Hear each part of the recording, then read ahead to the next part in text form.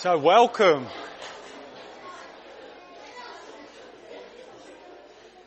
It's lovely to have such a packed building this morning, and I'd like to give a very warm welcome to everyone here and to those watching as well online. It's always a privilege to come together at our services, even more so this week as we have the special joy of a baptism service. Caitlin and Charlie have many friends and relatives, and many of you have come to support them, to show interest, to be here on this occasion, and we'd like to give you a very special welcome this morning. Just want to explain a little bit about the service at the start. So our service will include many of the good normal parts of a service here. There'll be some songs of praise, there will be a Bible reading, and a prayer or two. We love hearing teaching from the Bible here at the church, and that forms quite a big part of our service. And today, Mark Philpott, our assistant pastor this morning, is going to be giving that to us. And all of these different elements will bear in mind the special day that it is. Also, during the service, we're really pleased that Caitlin and Charlie are willing to tell their stories of how God has worked in their life. So we look forward to that as part of the service later on. Then the baptizings themselves will be at the very end of the service this morning. Now, it may be that the whole idea of baptism is fairly new to you, especially the baptism of adults like we have here this morning. Well, Jesus said that those people who begin to follow him and trust him should be baptized to show it. The baptism itself, it doesn't do anything special. It's just normal water that we have in the pool there this morning. But it is a picture. It's a picture of somebody leaving their old life behind and coming up and living a new life. It's a picture of them saying that all the things that I've done wrong, all my guilt, my shame has been washed away, and I'm a forgiven person. I'm siding now with Jesus. I'm identifying my life with him. So it's so great to have Charlie and Caitlin willing to do that this morning, and we look forward to their baptism at the end of the service. After the service, lunch is laid on for anyone who wants to stay, so feel free to stay and enjoy the lunch that is laid on in the hall next to us. The only other notice I have to give is for church members to remind them that there's a quarterly church meeting on Tuesday this week.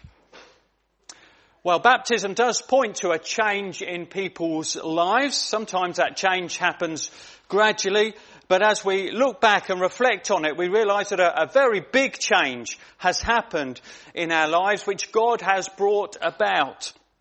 And this is shown in our first song. So we're going to sing together our first song now. I once was lost in darkest night, yet thought I knew the way. So as the music starts, please do stand and we shall sing this one through. To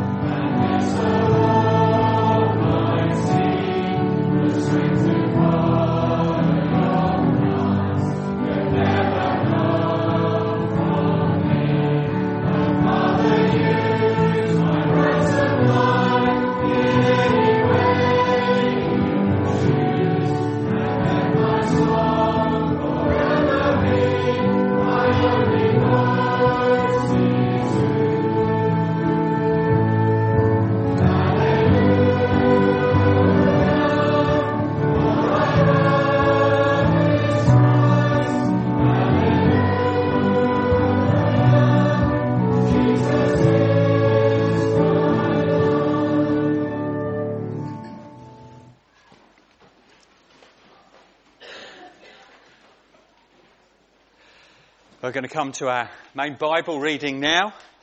We said that baptism shows a change in people's lives. And now we're going to read a part of the Bible. It was written to Christians in a city called Ephesus. And it's been left for us as part of God's inspired word. And it shows the big change that's happened in their life. And it shows what caused it. So I'm going to read Ephesians chapter 2 and verses 1 to 10. And Mark is going to be speaking on part of this later on. Ephesians 2 and verse 1.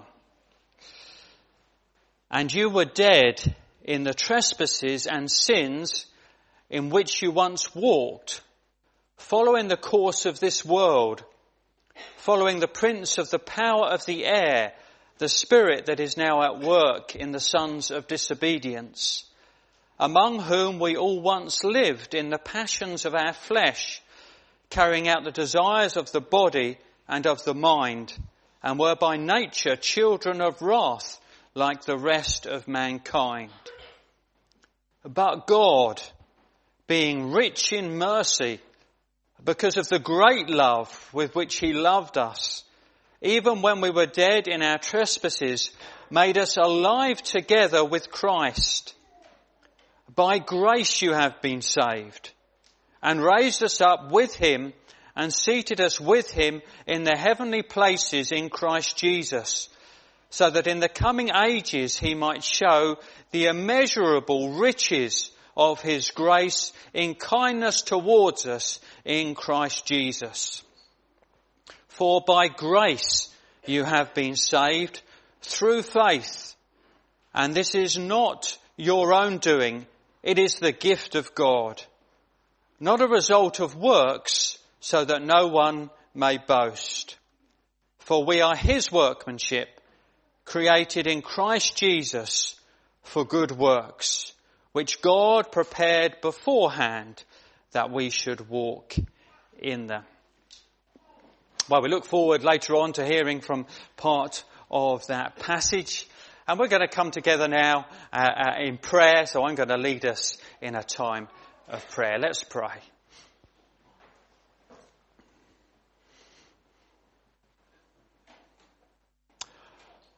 Heavenly Father, we come to you on this special day. But at the outset of our prayer, we lift our sights beyond the comings and goings and busyness of even a very happy day and its events like this. And our minds are turned to you in praise and worship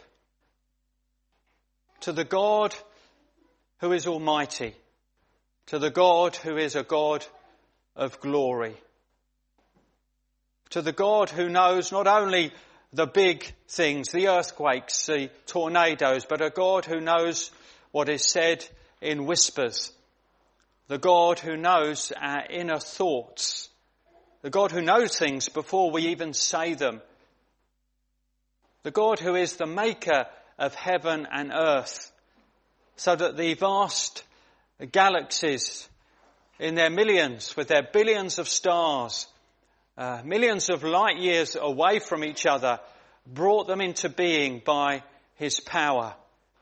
And yet a God who has made the microbiological processes which give us life.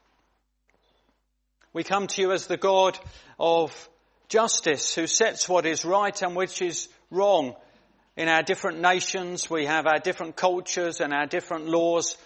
But you, Lord, are the God of justice and righteousness. And you set the bar, and you are our judge. And we come to you, Lord, as a God of great goodness and kindness, so that even in our broken world, with its many sadnesses and difficulties, we have had food, and most of us have had sleep, and we're well enough to be here. We praise you for that. We come to you as a God of love and of kindness and of grace, and we especially remember that this morning. We thank you for the way in which you sent Jesus into the world as Saviour, and the way in which you work in people's lives to turn them to yourselves. We're especially delighted at this day as Charlie and Caitlin make clear the way in which they have come to trust in you and follow you as their Lord and Saviour. We thank you for them both. We praise you for what you have taught them, for the way you've been with them.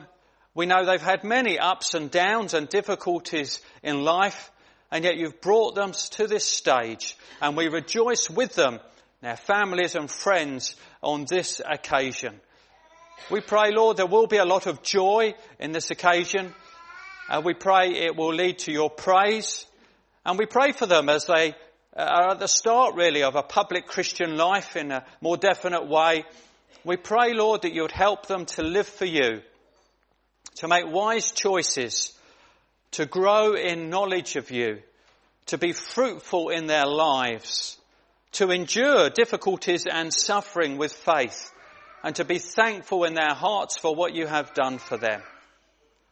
As we pray for them this morning, we pray for ourselves, that as we are here, seeing this event, hearing the things that we will hear, we pray it will do us good.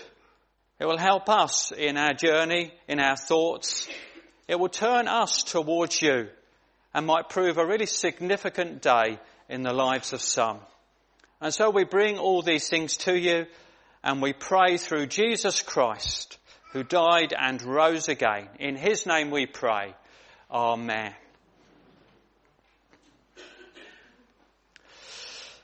Both Charlie and Caitlin have chosen songs for us this morning, and our next song is Caitlin's choice. And it's the lovely song, When I Fear My Faith Will Fail, Christ will hold me fast. When the tempter would prevail, he will hold me fast. Let's stand to sing together our second song.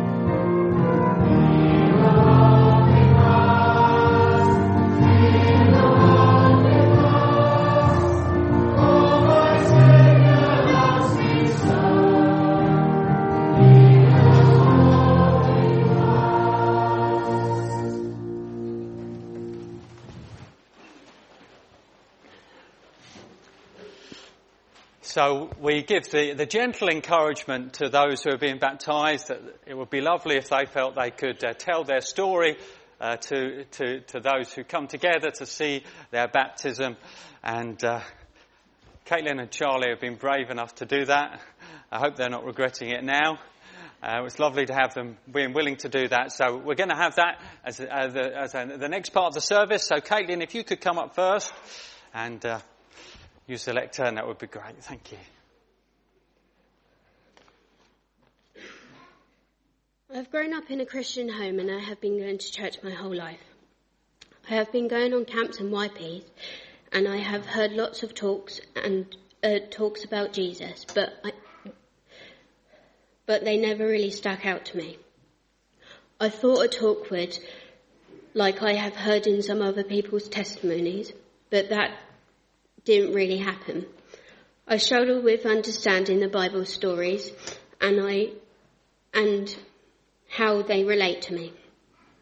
I struggle with reading and writing because I am highly dyslexic, so I just kept quiet when it came to reading the Bible in camps and YPs talks. I knew the stories of the Bible from Sunday school in young life, but I always felt like I was missing out on something when someone knew the answer to a question straight away and when they knew where it was in the Bible, but I didn't know what the answer was or where to find it. My cousin Steph was a leader on camp. I went on. She helped me to understand this. This was really helpful. Steph sent me Bible verses which really helped me to know God and feel closer to him.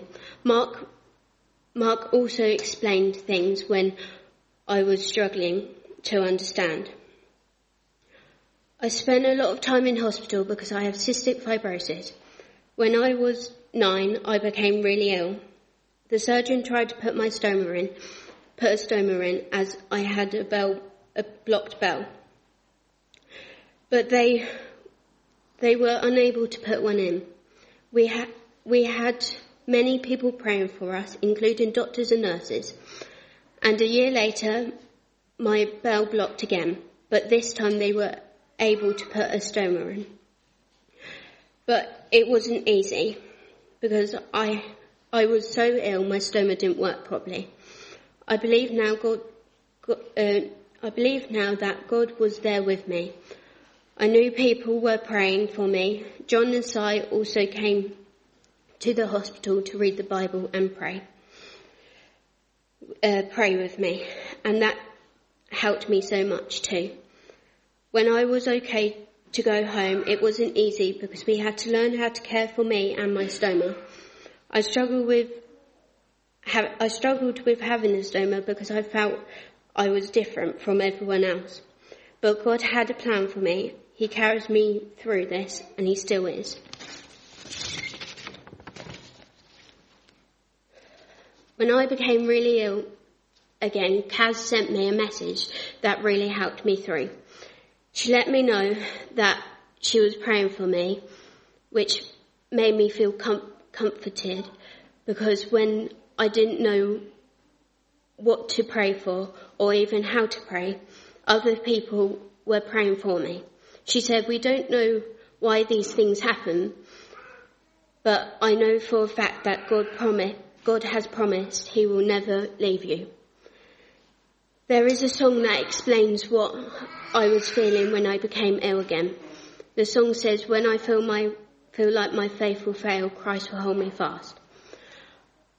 I was able to rest in the fact that he loved me and will help me even if I am struggling with everything.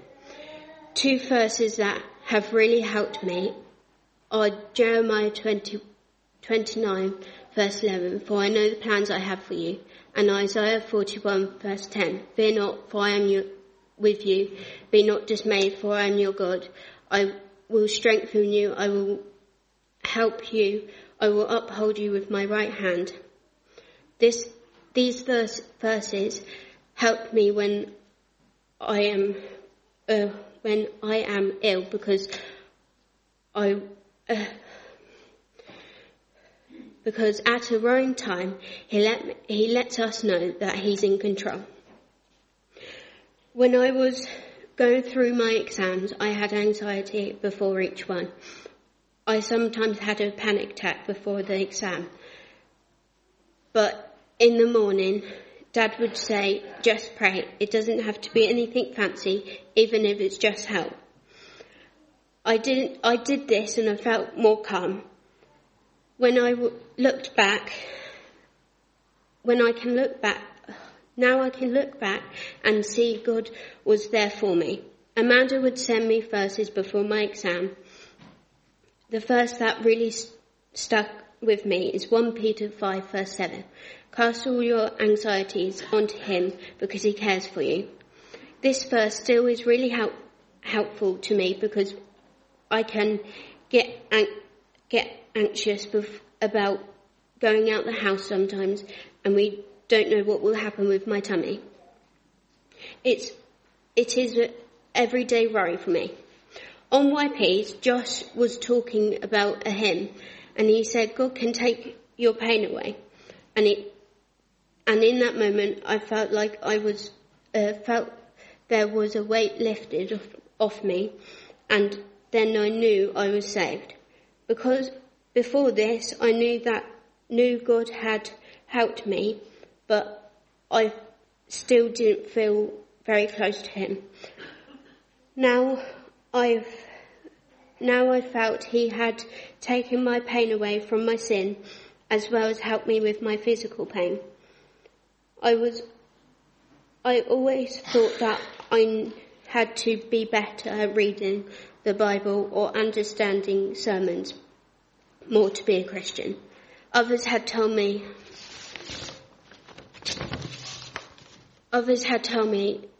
things like that didn't matter. But it wasn't until I spoke to Rachel Broom at the wreath making event that this really hit home. Rachel asked me if I was baptised, and I said no. She asked why not. I told her about not feeling good enough.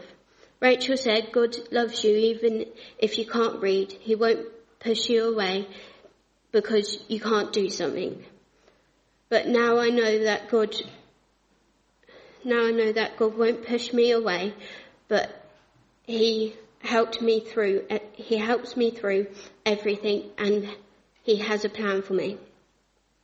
I find myself smiling when I hear in Rooted, YPs and church what God has done for me. Thank you so much. That was a lovely deal.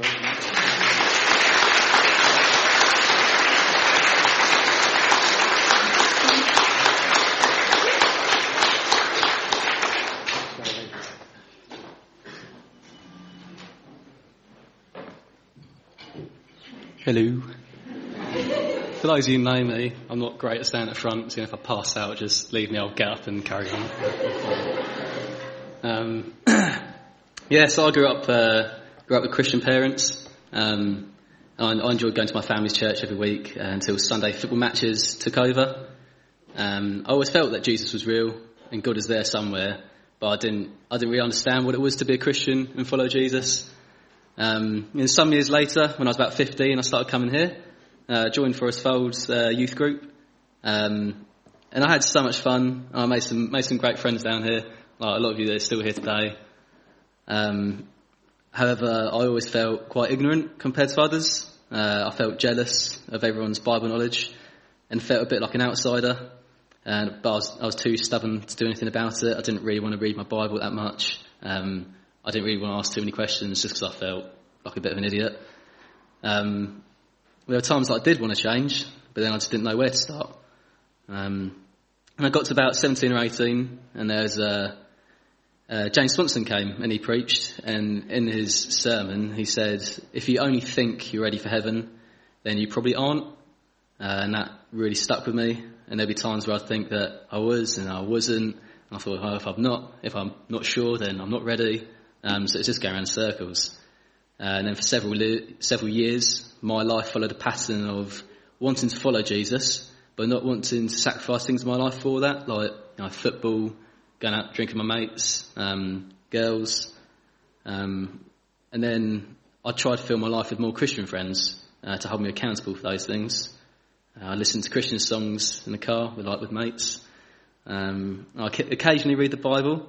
I'd have Bible studies with like John Fuller, Matt Philpott, and some others. And I'd make more of an effort to go to church, thinking that this would be better. I knew my life was empty without God, but I still wanted to live life my way and do things my own way. And I got to about 22, and I heard Reuben Sable preach at Forest Fold. He was only about my age, I think. And I was really challenged by seeing someone so young being so passionate about his faith. And then sometimes, it was some while after this, that Bex and I had split up. And I really hit rock bottom. I really hated my life. To be honest, I really despised a lot of people. Didn't really want to be sociable anymore. I just sort of changed. I was drinking heavily at uni. Context, this is in my second year at uni. I was drinking heavily a lot up there by myself sometimes, and getting too involved with girls. I woke up one morning. I felt physically sick with guilt, thinking of all the good things that I had in my life I'd just thrown away. Like being around my family and my friends. I had Bex, who was great in my life, and threw that away. I was a YP, which is a great thing. I mean, you guys don't know how good it is, wherever you all are. I can't really see you. But it's a fantastic thing being a YP. And having fun with mates like Mark, Luke. I realised what a hold the devil had over me, and how weak I was, how easy it was for me to give in. I didn't really know what to do, so I felt completely lost, and I prayed. I prayed really hard and sincerely for the first time in a long while, if ever. I mean, it's hard to know when you pray, if you feel sincere, and a lot of time I didn't. For the first time, I really felt it.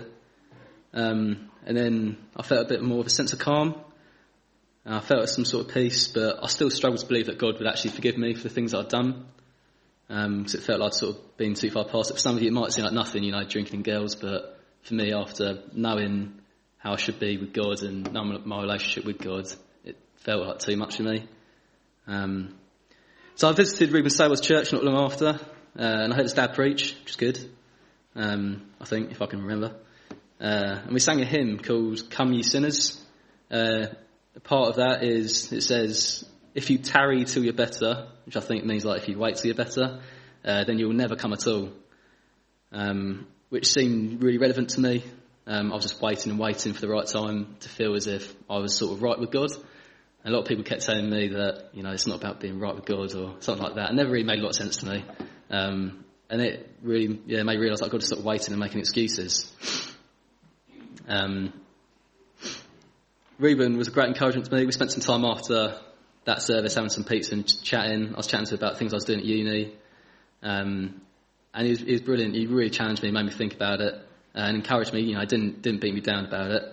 And I finally realised that I deserve nothing but God's anger, and ultimately to go to hell one day.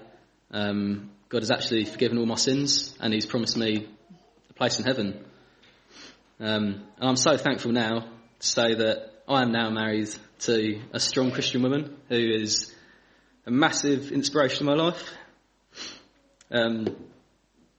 Over the last 16 months, she's been so strong through her grief.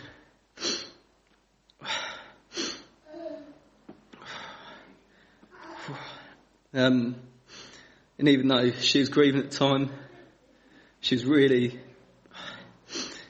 good at encouraging me when I was falling short of what God wanted me to do. I'm so grateful to have her in my life.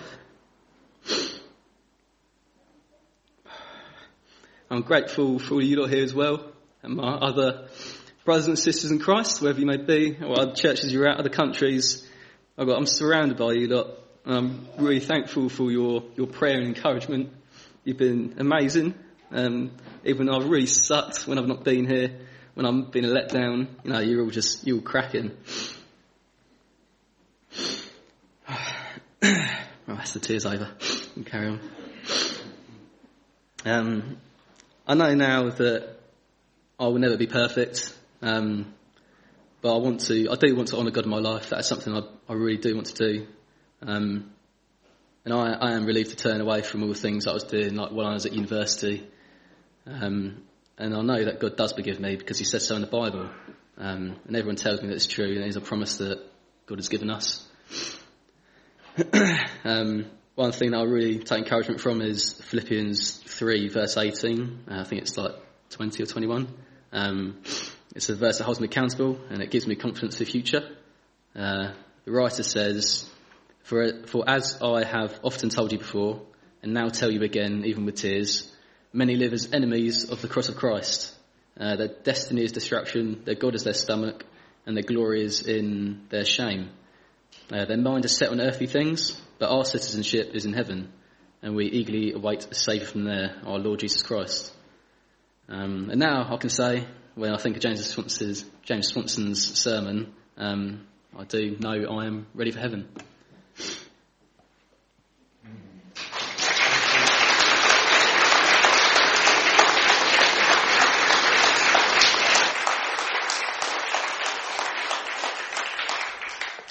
Thank you, Charlie. We're grateful for that heartfelt testimony, and thank you both of you for sharing your story. It's been really great for us to hear that. And there's a strong note there of forgiveness towards the end, and as we come to our third song this morning, it just reminds us of where forgiveness is achieved as we sing an older hymn, but a hymn which focuses on the cross of Christ. So it's the song, "'Tis Finished." The Messiah dies, talking about Jesus dying on the cross, cut off for sins, but not his own. Accomplished is the sacrifice, the great redeeming work is done. So we'll stand to sing this song, and then afterwards Mark's going to give us our Bible message.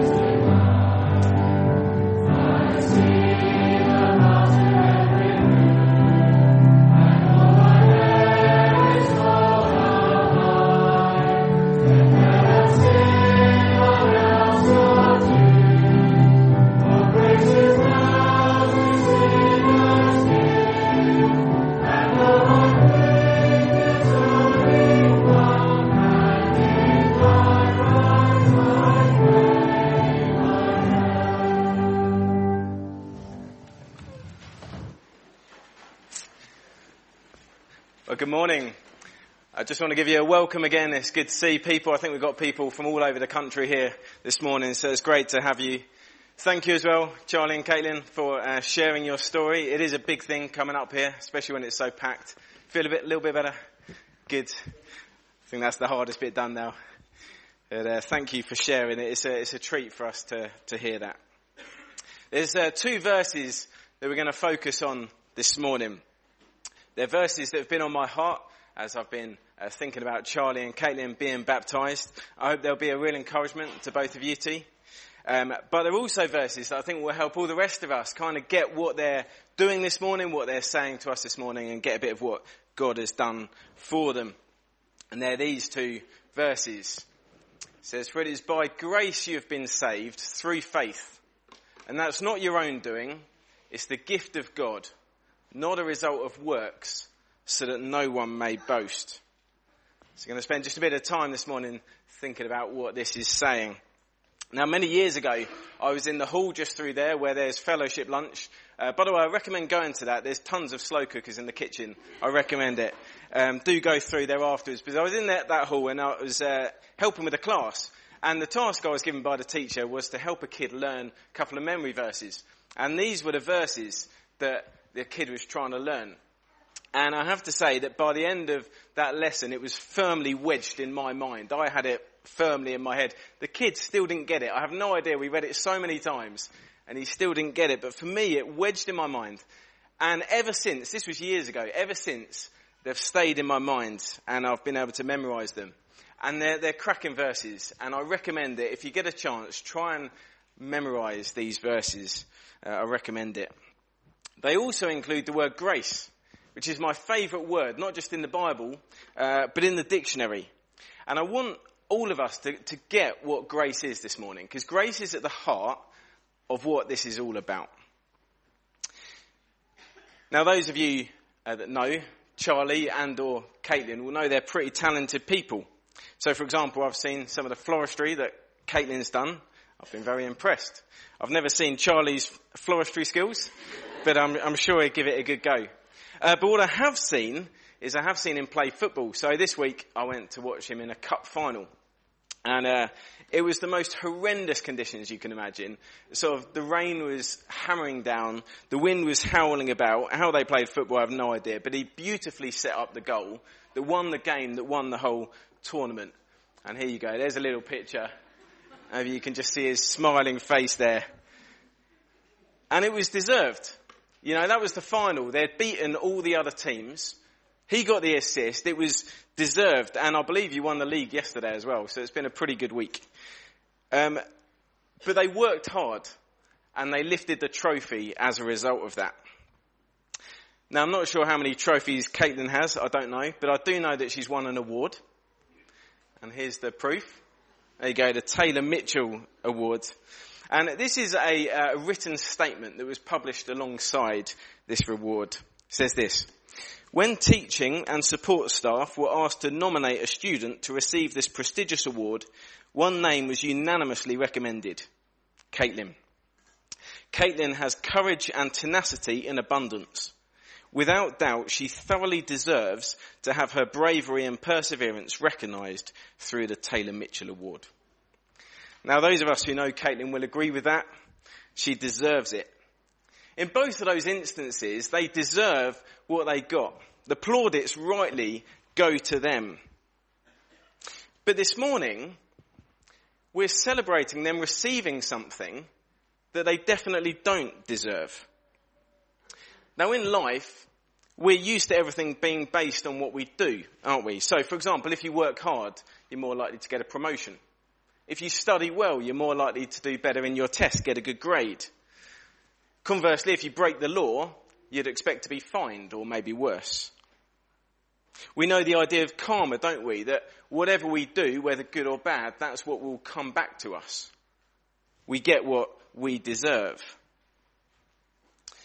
But you know, grace in these verses is the complete opposite of that. It's getting what you don't deserve. Getting what you don't deserve. So, for example, let's imagine a scenario where there's a man and someone comes up and punches him in the face. No good reason. Punches him in the face and runs off. But he's quickly caught and he's brought back to the man he's just punched. And instead of this man who's been punched pressing charges, he buys him lunch. That's grace. Or imagine there's an elderly couple and they've got these neighbours and the kids are a bit of a nightmare. They're constantly throwing and kicking things over the hedge. They've been asked not to, they keep doing it. And one day, one of the boys, he kicks this ball over hard. It smashes a greenhouse's window. It ruins this old man's prized tomatoes. And he's not massively happy about it. But instead of reacting angrily, he goes next door and he buys all the children ice creams. That is grace. It's not only undeserved, it's the very opposite of what they deserve. What they deserve is justice. I think most of us would agree. But what they receive is grace in the form of a gift. These verses that we're looking at this morning are all about grace. They're all about God's grace. This morning isn't primarily about Charlie and Caitlin, although they're very central to what's going on. This morning is actually about God's grace and goodness to them, even though it's undeserved. There's a man called Randy Alcorn. He's written a book called Grace, and this is what he says right at the start. He says, nothing is as stunning or as hope-giving as God's grace. Nothing is as stunning or as hope-giving as God's grace. Now, one of the things you'll notice very, very quickly if you spend any time at all with Charlie and Caitlin is their big smiles and their big positivity. They're good people to spend time with. And yet, as lovely as they are, both of them have realised that they're not good enough for God. What's the standard for God? To be good enough for God?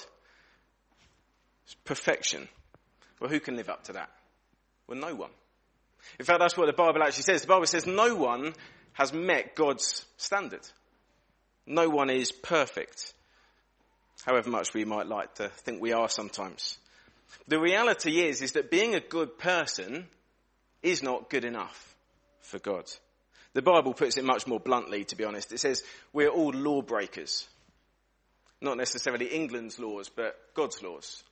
We're lawbreakers, every single one of us. In Charlie's testimony, he shared about the guilt that he felt. And then he didn't feel even able to come to church. He just felt so much guilt. Caitlin as well talked about the sin in her life. Now maybe you struggle to relate to that. And maybe that you've just never thought about anything wrong in your life. You're good enough. You don't feel guilty about anything. Or it may be that you're the other end of the spectrum, as it were, and actually you can really resonate with that. And you're sitting here this morning and actually you feel overwhelmed by guilt. And maybe there's secrets in your life. And maybe guilt is just eating away at you. Well, if that is you this morning, there is hope for you this morning, because Charlie and Caitlin have found it. Many of others of us here have found it. So keep listening, because there is hope for you if you feel guilt like that. See, the Bible tells us actually all of us have sinned. This is what the Bible says. It says if we say we have no sin, we deceive ourselves and the truth is not in us. And the problem is that this is a serious matter. The Bible says the penalty for sin is severe. And it's not because God is some sort of angry, harsh God who just loves punishing people. It's actually because God is holy and good. He has to deal with sin severely because sin is such a serious issue. And just a quick side note, if you doubt the goodness of God, again, keep listening because a bit later on we'll see the goodness of God. You see, the penalty for sin is severe. The judgment is death. It's death and separation from God forever. That's what the Bible says very clearly. It's as if we're in the courtroom of God and the verdict has come back for each and every one of us and it says guilty. Deserving of death. That's what we deserve. If we all got what we deserved, well, that would be it. But grace. Remember God's grace. That's what we're thinking about this morning. You see, when we experience grace, like Charlie and Caitlin have, God doesn't give us what we deserve. Instead, he gives us a free gift. So he gives us a gift. And the whole point of a gift is that it's free, isn't it? You don't have to pay for a gift. Someone else does, but you don't. It's free, it's a gift. I wonder what the greatest gift you've ever received or seen being given is. I saw a YouTube video the other day where someone gave his mum their dream car. It was about 100 grand, had everything. It was incredible. And she was blown away by it. It was a grand gesture. But it's not always about money, is it? Sometimes the best gifts are ones that have just, where someone's put incredible thought into it. Or someone's put unbelievable amounts of time into it or energy into it. I think the gift that God gives here is the greatest gift in the history of the world.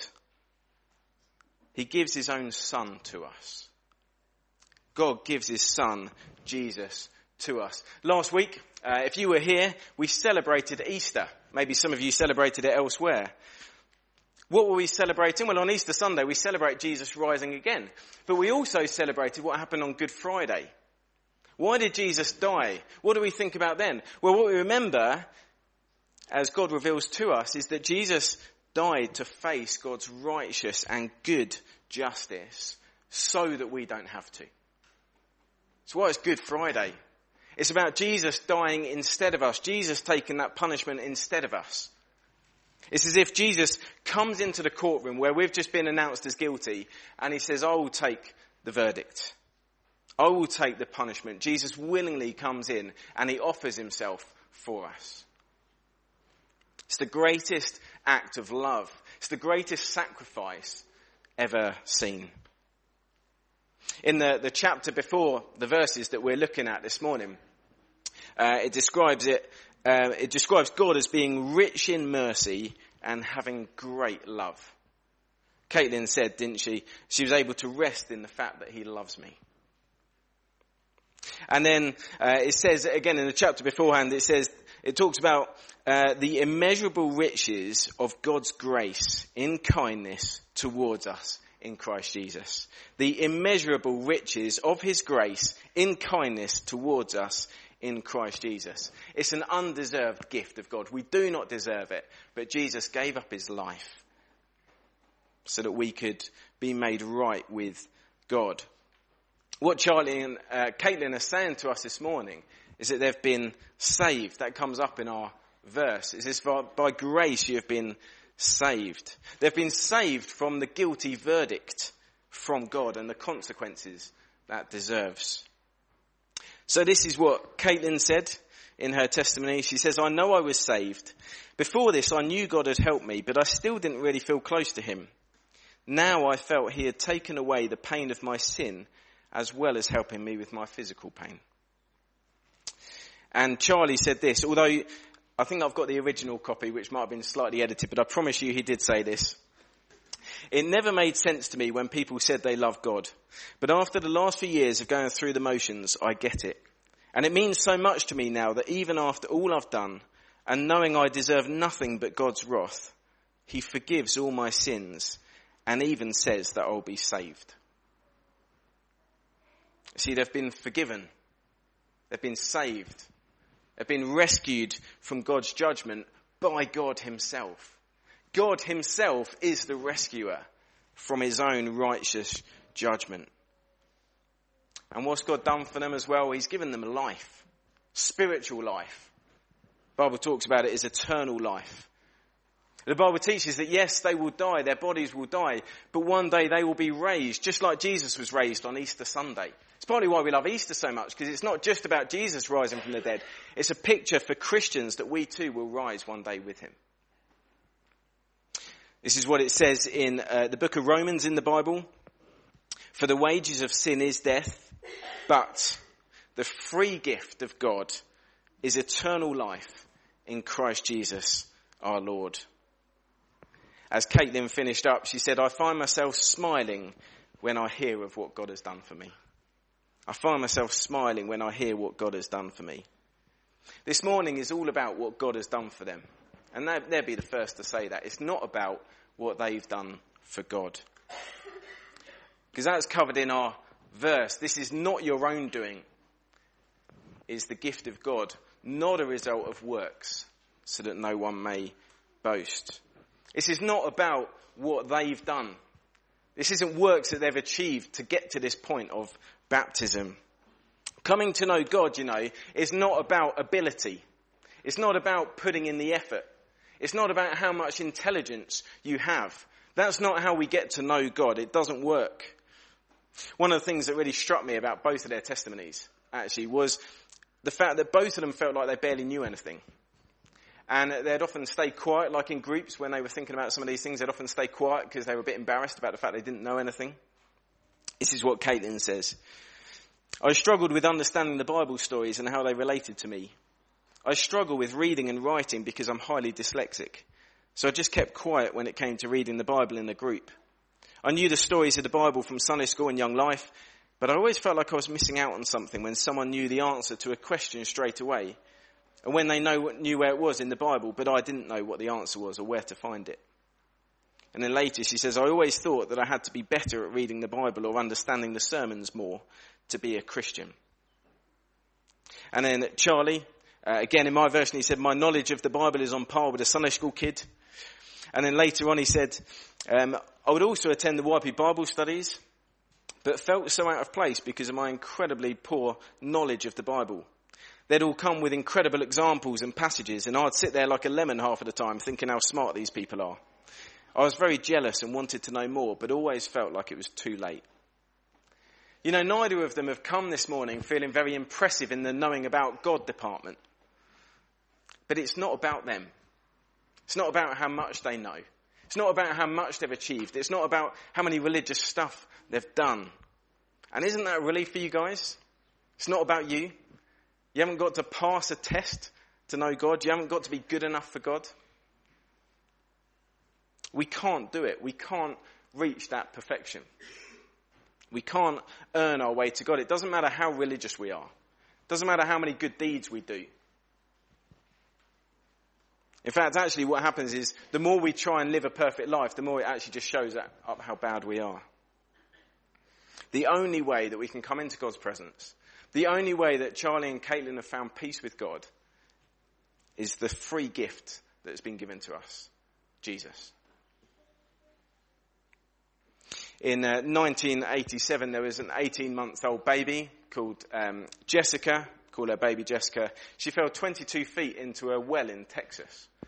And rescue workers spent 55 grueling hours trying to get this baby out. And they finally got her out alive. And it was a story that gripped the nation, and the whole nation sort of breathed this sigh of relief that this baby had been rescued. And of course, baby Jessica was very central to the story. She was what it was kind of all about. But the stories weren't praising baby Jessica. She wasn't the hero.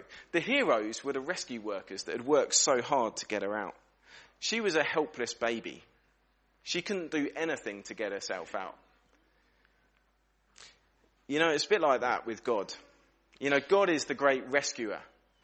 We're a bit like baby Jessica. Without God rescuing us, there's nothing we can do to get to God. We're stuck. We're facing death, the Bible says. God is the great rescuer. He doesn't just give a few hours of grueling work. He gives his life. So does this mean the fact that it's not of our own doing, it's not about works that we do? Does this mean that we never do good works? Why do you see Christians trying to do good works? Well, it's not about trying to earn God's acceptance. It's about saying thank you. It's about saying, God, thank you for rescuing me. I want to serve you. I want to love other people. I want to be like Jesus because you died for me. It's about saying thank you. So God has given us this gift. But when you receive a gift, or when someone offers you a gift, you still have to receive it, don't you?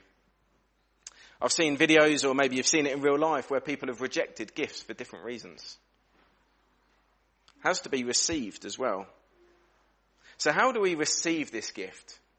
If you haven't received it already and you think, actually, I want to receive this, how do we receive it? Well, the last bit of our verse, through faith. through faith in Jesus.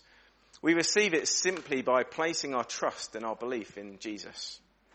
That's how we receive it. That's what Caitlin and Charlie have done. They've simply believed in Jesus. They've said, Jesus, I want to follow you.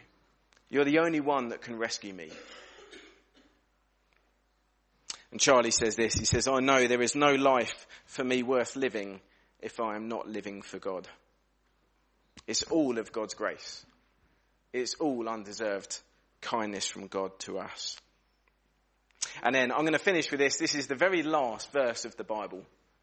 The grace of the Lord Jesus be with you all. Amen. Well, I realise there are some big things that we've said there. The Bible makes some huge claims. If you want to chat any of it through, chat it through with a friend or come and chat to one of us. We'd be more than happy to do that. Or chat to Charlie and Caitlin. Presumably you've come because of them. Chat to them. Speak to them a bit more about it. I'm sure they'd love to do that. Well, in a minute we're going to sing. And then after that we're going to have the baptism.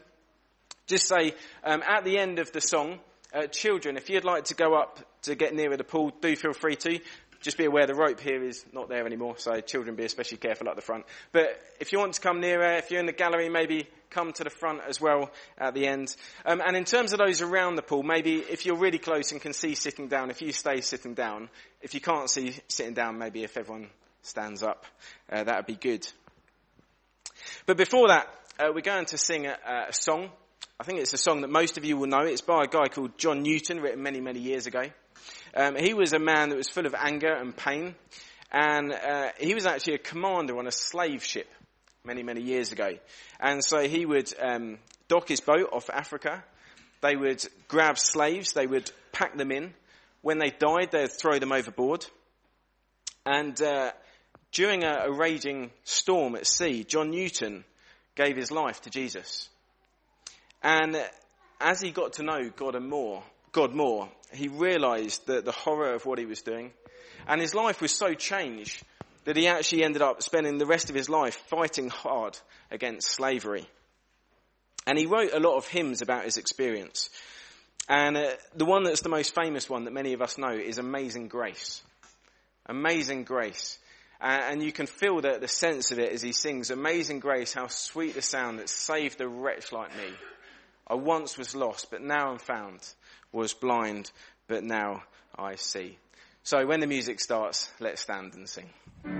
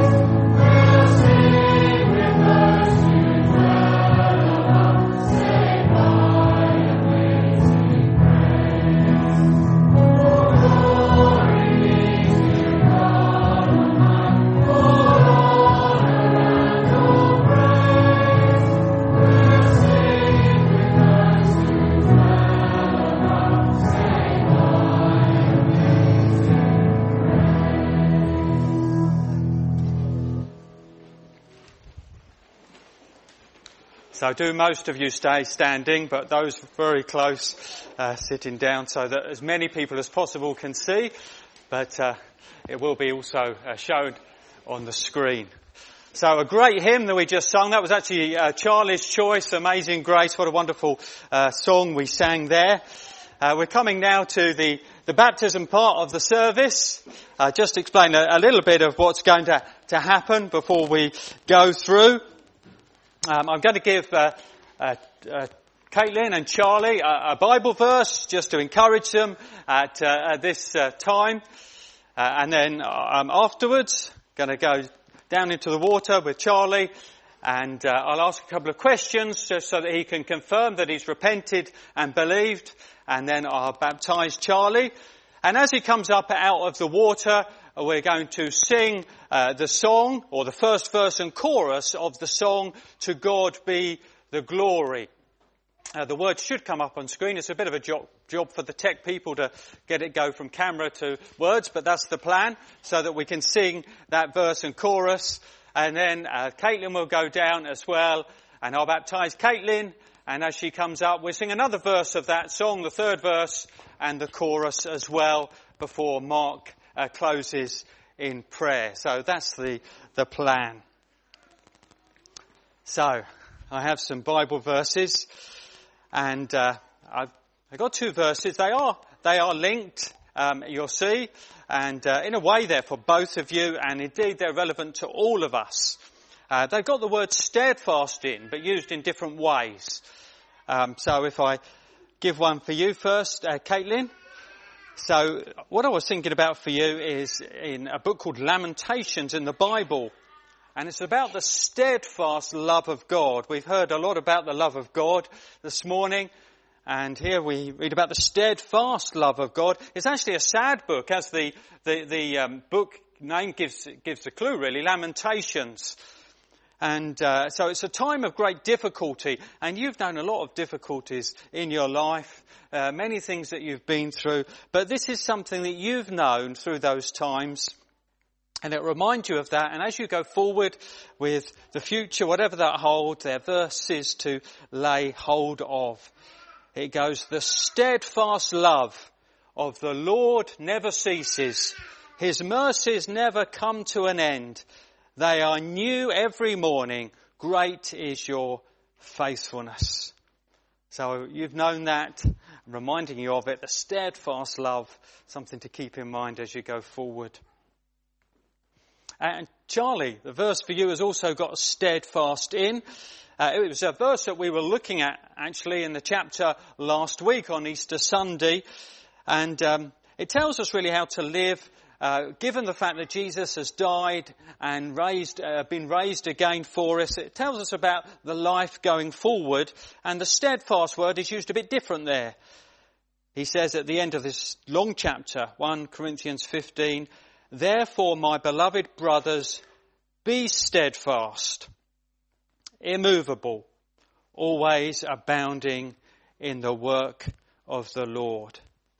And when we've known God's steadfast love in our life, as you both have, as we seek to go forward, we seek in response from his grace and his love to be steadfast, immovable, always up to the things that he wants us to be involved with. Therefore, my beloved brothers, be steadfast, immovable, always abounding in the work of the Lord. Well, I'm going to go down into the water after I've taken my bit of kit out.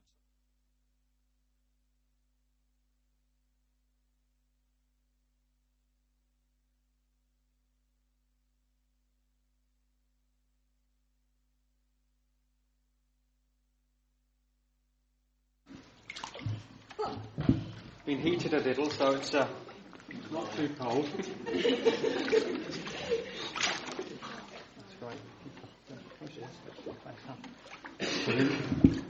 So, Charlie, have you been made sorry for your sin and confessed it to God? Have you turned from it as a way of life? And have you begun with God's help to aim to live a life that pleases him? Yes, I have. Charlie, do you trust in Jesus Christ, the Son of God, as your Saviour do you believe that through his death and resurrection there is forgiveness and everlasting life? Absolutely, I do. Well, on your repentance toward God and your faith in the Lord Jesus Christ as your Saviour, I baptise you in the name of the Father, the Son, and the Holy Spirit.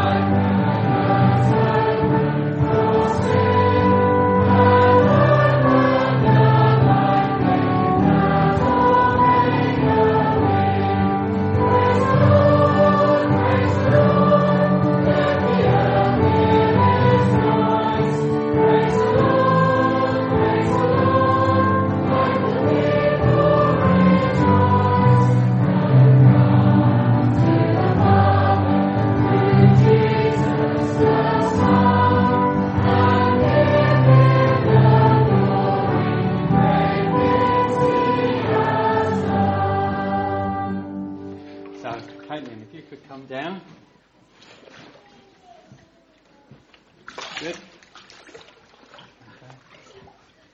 Okay, that's good. So, Caitlin, have you been made sorry for your sin and confessed it to God? Have you turned from it as a way of life, and have you begun, with God's help, to aim to live a life that pleases Him? Yes, I have. Caitlin, do you trust in Jesus Christ, the Son of God, as your Saviour? Do you believe that through His death and resurrection is forgiveness and everlasting life? Yes, I do.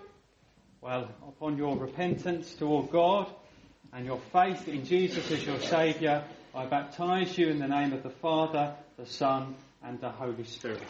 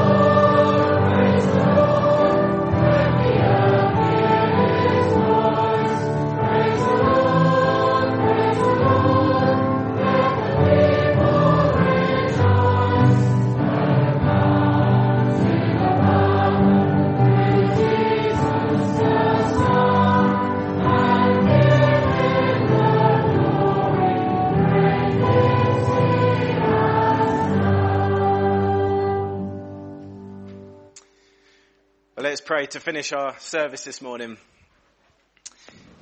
Lord God, we thank you so much for Charlie and Caitlin and for all they mean to us. We thank you for them. But Lord, we especially thank you for what you've done for them. Lord, for giving Jesus. Lord, so they can be saved, rescued, and they can follow you. And Lord, I really pray, Lord, that in their new life as they follow you, Lord, that you would help them, strengthen them, keep them, bless them. And Lord, may they be a real blessing to others. And Lord, I thank you as well so much. We've got so many others here this morning, friends and family. Lord, we thank you so much. We've all been here this morning. We pray that you bless us. We pray that you keep us safe as we go our different ways home. In Jesus' name, amen.